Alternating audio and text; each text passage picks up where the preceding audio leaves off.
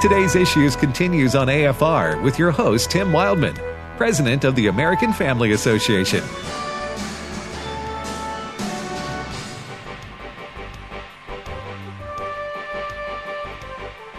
Ray's dancing. It's time to dance. Get up, people. The music is I think playing. you're doing a lot of stretches before you get on a 7-hour drive. You got that right. You got that right. Oh, Stretch me. it out, people. Stretch it out. Stretch it out.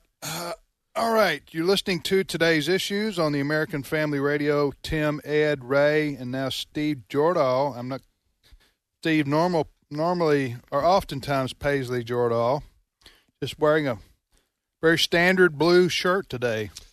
It's kind of disappointing, actually. Sartorial elegance is hard to maintain. And also hard to say. Oh, it's also hard to say. What was the first word you said? Sartorial. Can you define that? Yes, it's having to do with dressing and clothing. I'm going to have to buy a vowel on that one. I will look up the exact definition for you. Relating to tailoring clothes or style of dress, sartorial. Cool. I've never heard that word my whole life. I've heard the word, but I did not know what it meant. Sartorial, sartorial. So it is an adjective used to describe someone who is very fashionable, or It says sartorial elegance. It's what it uses, actually. Okay. Nice. I didn't look that up until just now, but yes. I guess there's probably a reason why my wife has never used that to describe me. Well, I would say I don't know any man I've ever known who you could apply the word elegance to. And not me. Huh? All right. Thanks for listening to the program, everybody. Today's Issues. I got to tell you, it would be insulting to me if you ever called me elegant. We've known each other a long time, Tim, Right. but that would hurt. That kind of takes away, that cuts up your man card right there, doesn't it? Somebody calls you elegant. That Ed. I am sure not. is elegant. I am not elegant. Quit calling me that. Not. All right. So where were we? Steve Jordan. Oh, you had something you wanted to come back with. Yeah, I'll save it for another time. Okay. Probably need to run it by you before I say it on the radio. It's one of those things you go, maybe I should or shouldn't say. And Okay. Does it have to do with calling him elegant? it's funny, but I don't want to say it right now. All right. I'll save it and run it by Ed after the show. Okay. I will. I will use my elegant perspective on it, and we'll see if it's. Go, All right, Steve. Steve. Well, I have an admission. I have come to the realization that solar power is the future, but it will not happen overnight. All right. I'm waiting for the shoe to drop. Is that elegant, Steve? You think that's elegant? Wait a minute. Okay, that's good. That's good. Steve. Thank you, Ray. That's good. It will not happen overnight. No. Oh, because the sun's not out. There you go. To Well, give this it a point, catch up. folks. That's on the point, verge of being a J.J. Jasper joke. At this point, That might be a J.J. Jasper joke. Who knows? to quote from Dumb and Dumber, you have to pardon my colleague. He's a little slow. I still don't get it, but I'll get it at lunch. No, it's not going to happen overnight because the sun's not out. So I get solar power. It's like the people that say we're going to the sun, but we're going at night. Got it. Yeah. All right. Well, that was about a 5 or 6, Steve, but it was clever. That was We'll not a take- we'll 5. take I'm 6. sorry. It wasn't a That was 5. not a We're 5 talking about or a 6. scale of 1 to 10. That's a 1 10 or being a the 2. best. A 1 or 2. A 1 or a 2. Now, you have had better ones. But such a Yeah. hard crowd today. Hey, listen, Yeah, yeah. Tough crowd. I'm not Really elegant. tough You want crowd. an elegant Hey, if critic? you You're want- going to yeah. move along down the road. If you want some top-notch corn, you need to go hang out with JJ. I will. Okay, I'll- go have lunch with I'm JJ. going to go schedule some time with JJ here. Yep. Well, we've got the latest drop of the latest Twitter files. Journalist Matt Taibbi has released it. Matt Taibbi. Yeah, that's the one that He's the first one, I think, that Elon Musk. Yeah. Well, he's back, and this one has to do with what they're calling the censorship industrial complex. The relationship between the government and the social media companies is deeper and more regular than we thought. And it's interesting. They have a board. They appointed a board, and on the board was Katie Couric and Prince Harry. Katie Couric. Katie Couric, reporter, and Prince Harry. I don't know why. It's just an honorary position for him, I guess. But this is what I thought was so interesting. They are concerned about, in one instance, they're concerned about true content that might promote vaccine hesitancy. Viral posts of individuals expressing vaccine hesitancy or stories of true vaccine side effects. The content is not clearly or disinformation, but may be malinformation. Also included in the bucket are often true posts which could fuel hesitancy, such as individual countries banning certain vaccines. That's what they were looking out for. That's oh man. When you had countries in Europe that were banning the use of some of these vaccines, now there may have been their own versions over there. I don't know, but is that a reference to these young men under 30 who they said don't give these vaccines? We don't. Yeah, we don't it's know. it's anything that was true, but you couldn't even post that. Yeah, well, the fact that vaccines might have side effects. So you were not allowed to post that, even though this was they actually going on. Yes, they didn't want those out there. The other thing that I picked away is the group, which is taxpayer funded, because it's government and the Twitter people, said that the state should have total access to data to make sharing speech easier. Speech offenders should be put in a holding area, and the government should promptly restrict disinformation, even if it means losing some freedom. Who said this? This is the Twitter files. Their taxpayer-backed conclusion, the conclusion of this censorship industrial complex. Their board. This was internally inside Twitter. Well, it was a regular meeting between Twitter and the government. Ray, I got to tell you that's outrageous. I know we use that word so often. I hesitate to try to to use those kinds of words, but for this board and these folks to say the government should be the arbiter of what's allowed out there, even if it means taking away our speech and our ability to freely express ourselves and our opinions, there's no stopping place. Once you have bought the criteria that the government gets to decide what is truth and what isn't, there's no stopping place. In those files that Steve was reading excerpts from, there was a little word. I don't think I've ever heard it before. We all know information. Sartorial? We know disinformation. That one. Malinformation. I have heard that. Misinformation, the person who is putting it out might just be wrong. Right. Malinformation is when they're putting out the wrong information with bad intentions. That's what malinformation. Or in this case, the right information with bad intentions. Well, yeah, they would say it's not. From the standpoint of Twitter, they're saying this information is true, but we do not want it shared. It's not just it's one thing to think that you can decide what is information and disinformation, but this to me is quite scary, to take the next step of saying, here is some information that may be bad in its impact from our judgment, even though the facts themselves are true. So we're not just censoring things that are wrong. We're censoring some things that are right that we don't want to get out there. That's going way down the road toward government censorship. Because it promotes vaccine hesitancy. Right. They are defining malinformation here as exaggerated or misleading. Misleading. I'm telling you the right thing. Bless you. Oh. Went for the wrong button. You went for the right button, but you leaned right into my shoulder. Right, you don't have COVID or nothing, do you? Not that I know of. Okay. Sorry. Okay, but I've had that came on quick. But yeah, exaggerated, which means it's true, but we're emphasizing the wrong thing, perhaps, or misleading. It's true, but it comes to the wrong conclusion. It's true, but yes, leads you where we don't want you to go. Yeah. All right, Chris. Go ahead, Steve. Next story. Just a note, Mitch McConnell fell last night at a already dinner mentioned in it. D.C., did we? Yeah, next I don't story. know that he's out of the hospital yet. Yeah. Did you talk about the DeSantis book thing? No. Well, Ron DeSantis is pushing back against... Oh, yes, we did. We did. I'm sorry. Governor DeSantis. Yes, we did talk about that. I'm sorry. Listen, I thought you were talking about his Twitter files.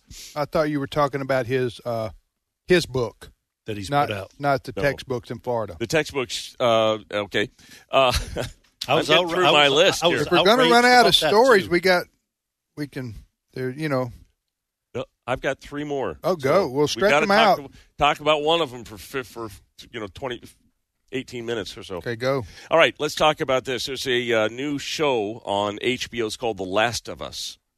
Now, it's based on a video game, I hear, and I don't watch it. I don't recommend it, the game or the HBO series based on it, but it's a post-apocalyptic show, and it depicts a Christian preacher who is a crazed cannibal villain, and he preaches the Scripture. He uses Scripture to justify cannibalism and sexual abuse.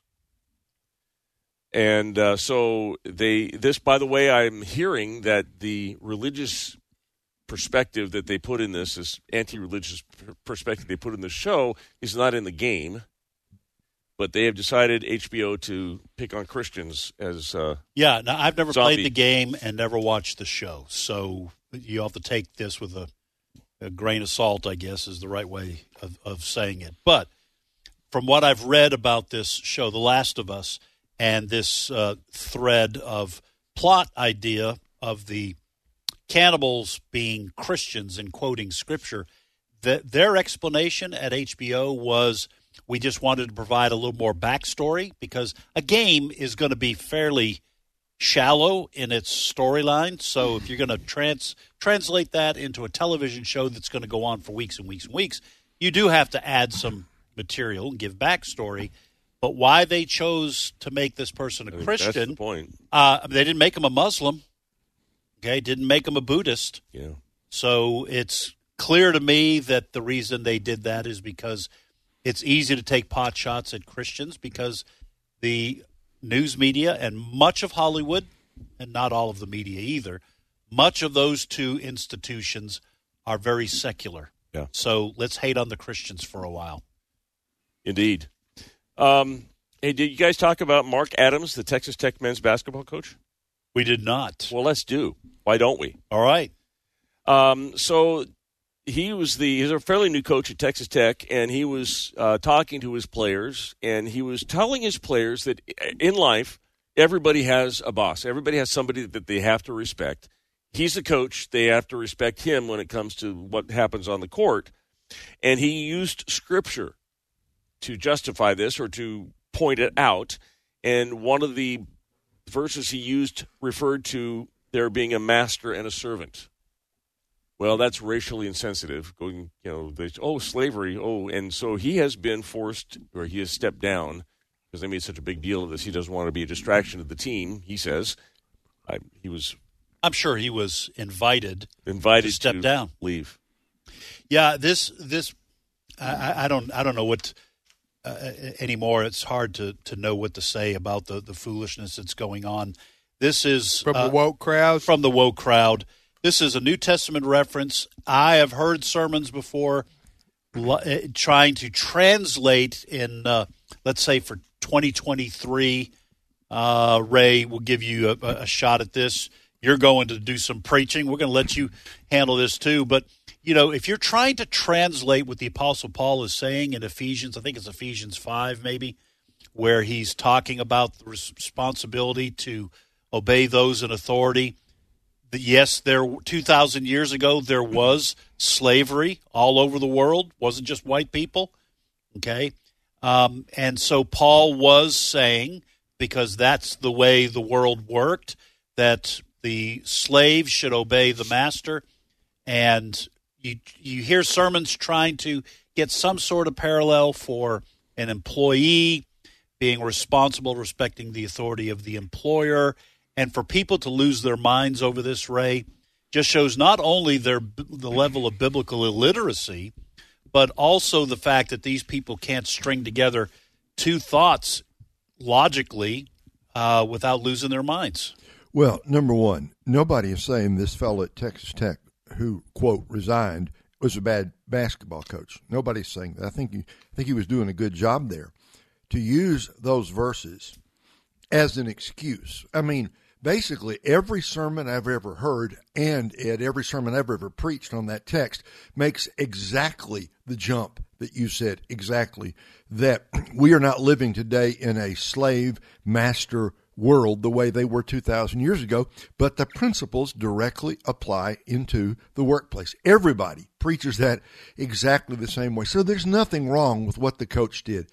I guess these days, if you're going to be a coach at if you're going to be a coach at any public institution, you're going to have to be careful about quoting Scripture, because anything you say can and will be used against you. But let me just be clear. What he said was appropriate, it was true, it was right, and he is a victim of the cancel crowd. What they're implying here, for the people who go after the coach on this, you're especially since he's a white fella, you're using a master-slave quote from the Bible to talk about work ethic. Is that what it was, or how, that kind of respect for authority? Respect for authority, and therefore you're embracing slavery by doing that. White coach, black players, I think right. is yeah. So therefore you're saying slavery is okay. That I'm the master of my players. Fired. Yeah. Huh? That I'm the master of my players. Yeah. That's what they're impugning him. Is that the right word? Yeah. With just absolute silliness. By the way, is there any more on the Deion Sanders story out of the University of Colorado? Because remember, he was using Bible verses. He got called in. And the last I heard, Freedom from Religion people went after him and tried to get him to stop.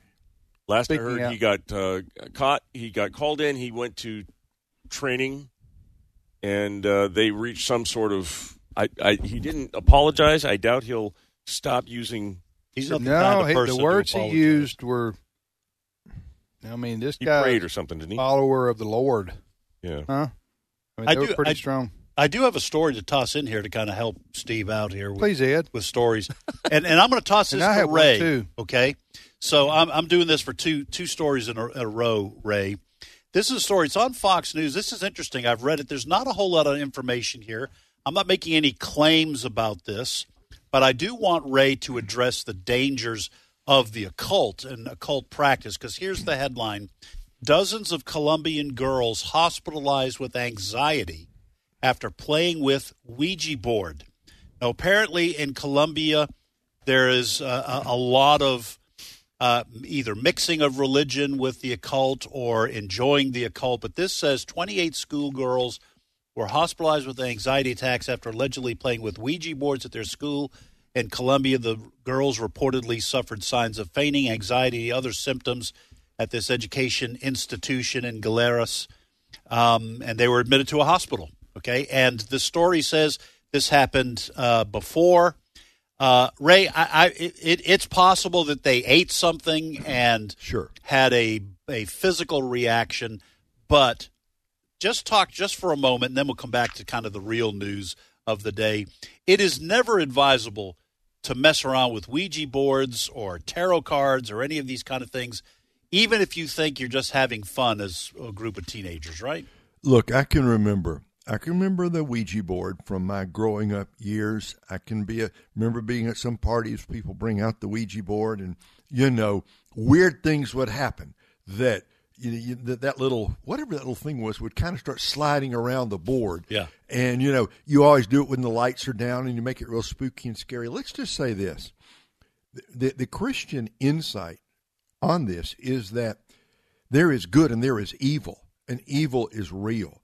And not just that God is real, but the devil is real, and the power of darkness is real. Paul said, we do not wrestle against flesh and blood, but against principalities and powers, against the spiritual forces of wickedness in high places. And, in my Bible reading project, I've been going through, Ed, these Old Testament passages where God lays down the law to his people. You are not to go to spiritists. You are not to go to mediums. You're not to go to witches. In fact, if they are found in your midst, you're to put them to death. You're not to go to necromancers, people who claim they can talk to the dead and things like that. You are to trust in the Lord your God. Let me just say that Satan is real. His power is real. And he is making a bid for this generation through perverse sexuality, through some of these games, through these video games, which when you add in the demonism, the perverse sexuality, the drug use, that's a very powerful spiritual cocktail that's going to poison and is poisoning the lives of millions of our young people. So I take this, I would tend to take this story and say, no, this was some kind of encounter from the dark side that God in His Word repeatedly warns us against. I'm just going to tell you, that was well said. Really, well done. Mm-hmm. Excellent. You know what? Because that was so well done, you need to go to Florida. Take a little time. Take a little trip. Take a little. Anyway. All right. I'm sorry, Steve. I wanted to toss that in. That's fine. Thank you. All right. We have. We got 4 minutes. Okay, real quick. The liberal celebrities are going after Ron DeSantis, the governor of Florida. Of course, he might announce he's going to run for president, so they're going to be preemptive. But they're going right for the Hitler hit. Oh, yeah, they don't wait, huh? What? Already? Yeah. Oh, yeah, they don't waste any time. ABC's General Hospital star, I don't watch the show, and I don't know this actor or actress. Her name is Nancy Lee Grahn, Grahn. She tweeted about Ron DeSantis, talking about what he did with the books there. Yeah. Talking about how sexually explicit they were, and kids weren't going to have those in Florida. She says, she tweeted, DeSantis is just getting started. The guy is a twisted sadist. If he is free to do as he pleases, he will end up making Hitler seem nice. Wow. Now, I'm just guessing that Miss Grahn, yeah, I don't know if she's a miss or a Mrs. or what, Or Mr. probably knows next to nothing about Hitler, except as an insult. A lot of these actors and actresses, a lot of them haven't even finished high school. Now, maybe she's a genius. Maybe she graduated from Harvard. I don't know. But if she's comparing DeSantis to Hitler, she knows nothing about Hitler. She's going to say he will end up making Hitler seem nice. Hitler murdered 6,000 Jews in concentration camps. This is how flippant the left is. Many of them, not all of them. Some of them are sane. They don't make accusations like she's this. saying that not wanting children to be exposed to sexually explicit books is like murdering 6 million Jews in the gas chamber. Yes, and she's a celebrity in Hollywood that is, What wickedness. Yeah. She is a far lefty. Of course, there are a lot of them in Hollywood. But I just wanted to point out, if Governor DeSantis decides to run, and they're already starting, they're going to come after him. By they, I mean the left and the liberal media. You see what was her name? The NBC reporter, Andrea Mitchell, already saying that he's opposed to books that teach against slavery. Right. Yeah. Of course, that was a lie. That back. I just wanted to say they went right for but they're going right for the Hitler from the beginning. Go ahead, Steve. You had a good feel-good story to end on? I was going to talk about reparations in California. We could say that till tomorrow. That's not feel good. I thought you had something about a great-great-great-grandma. Oh. We're out of time. Save it for tomorrow. We will. For Monday. Yeah, Monday. Trivia Friday tomorrow. Monday. It's a great-great-great-grandma who has... Like 238? 238 great-great-grandchildren and one great-great-great-grandchild. There's a picture with six generations. 5, 6. Tim, and you think you have a hard time remembering names of your grandkids? I know, right? Okay, thank you, Ray. Safe travels, my friend. Thank you, brother. See you in 2 or 3 weeks. All right. Thanks to Ed, Steve, Chris, Brent. Is that everybody? And you, folks, for listening to today's issues. We appreciate you. And we'll see you back here tomorrow for Trivia Friday.